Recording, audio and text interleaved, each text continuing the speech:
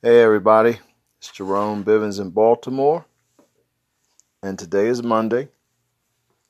The date is October 12th, it's 2020, and there's so much to talk about. Politics, sports, the economic situation in sports. LeBron James has won his most recent NBA championship with the LA Lakers. Congratulations to them.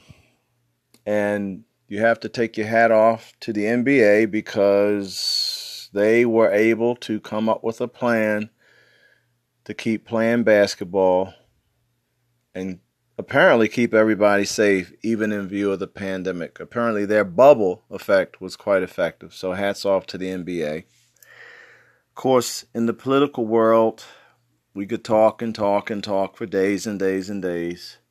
So much craziness. And of course, Donald Trump is going back out on the campaign trail. I wonder how history is going to view his attempts to save his political life during these last days. It's 20 some odd days before the election. There is a great controversy over whether the president is still COVID positive and whether he's still infectious. God only knows that answer because the president won't give us the truth. And his doctors won't give us any straight answers as well. I will make one comment, and I want you all to make note of this fact. As of today, 215,938 Americans, U.S. citizens, have died as a result of the pandemic in this country. So we're talking countless fathers, mothers, sons, daughters, sisters, brothers. And you have to remember the doctors and the lawyers and the plumbers and the nurses and the electricians and the bus drivers and the grocery store workers. All of our friends, all of our neighbors, all of our fellow human beings. That's 200 plus thousand people that will not vote this presidential election. There's 200 plus people who will not celebrate Thanksgiving.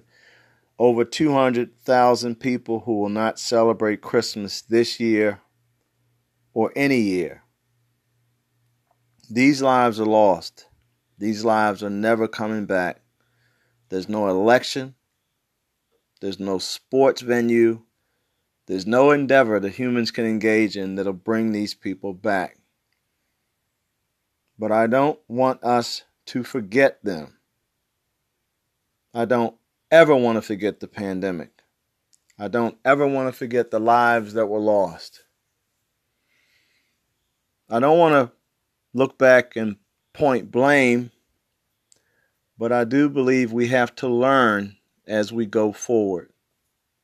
There are so many lessons.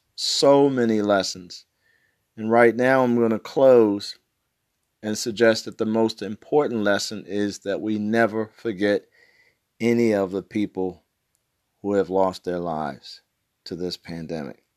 Justice for everybody.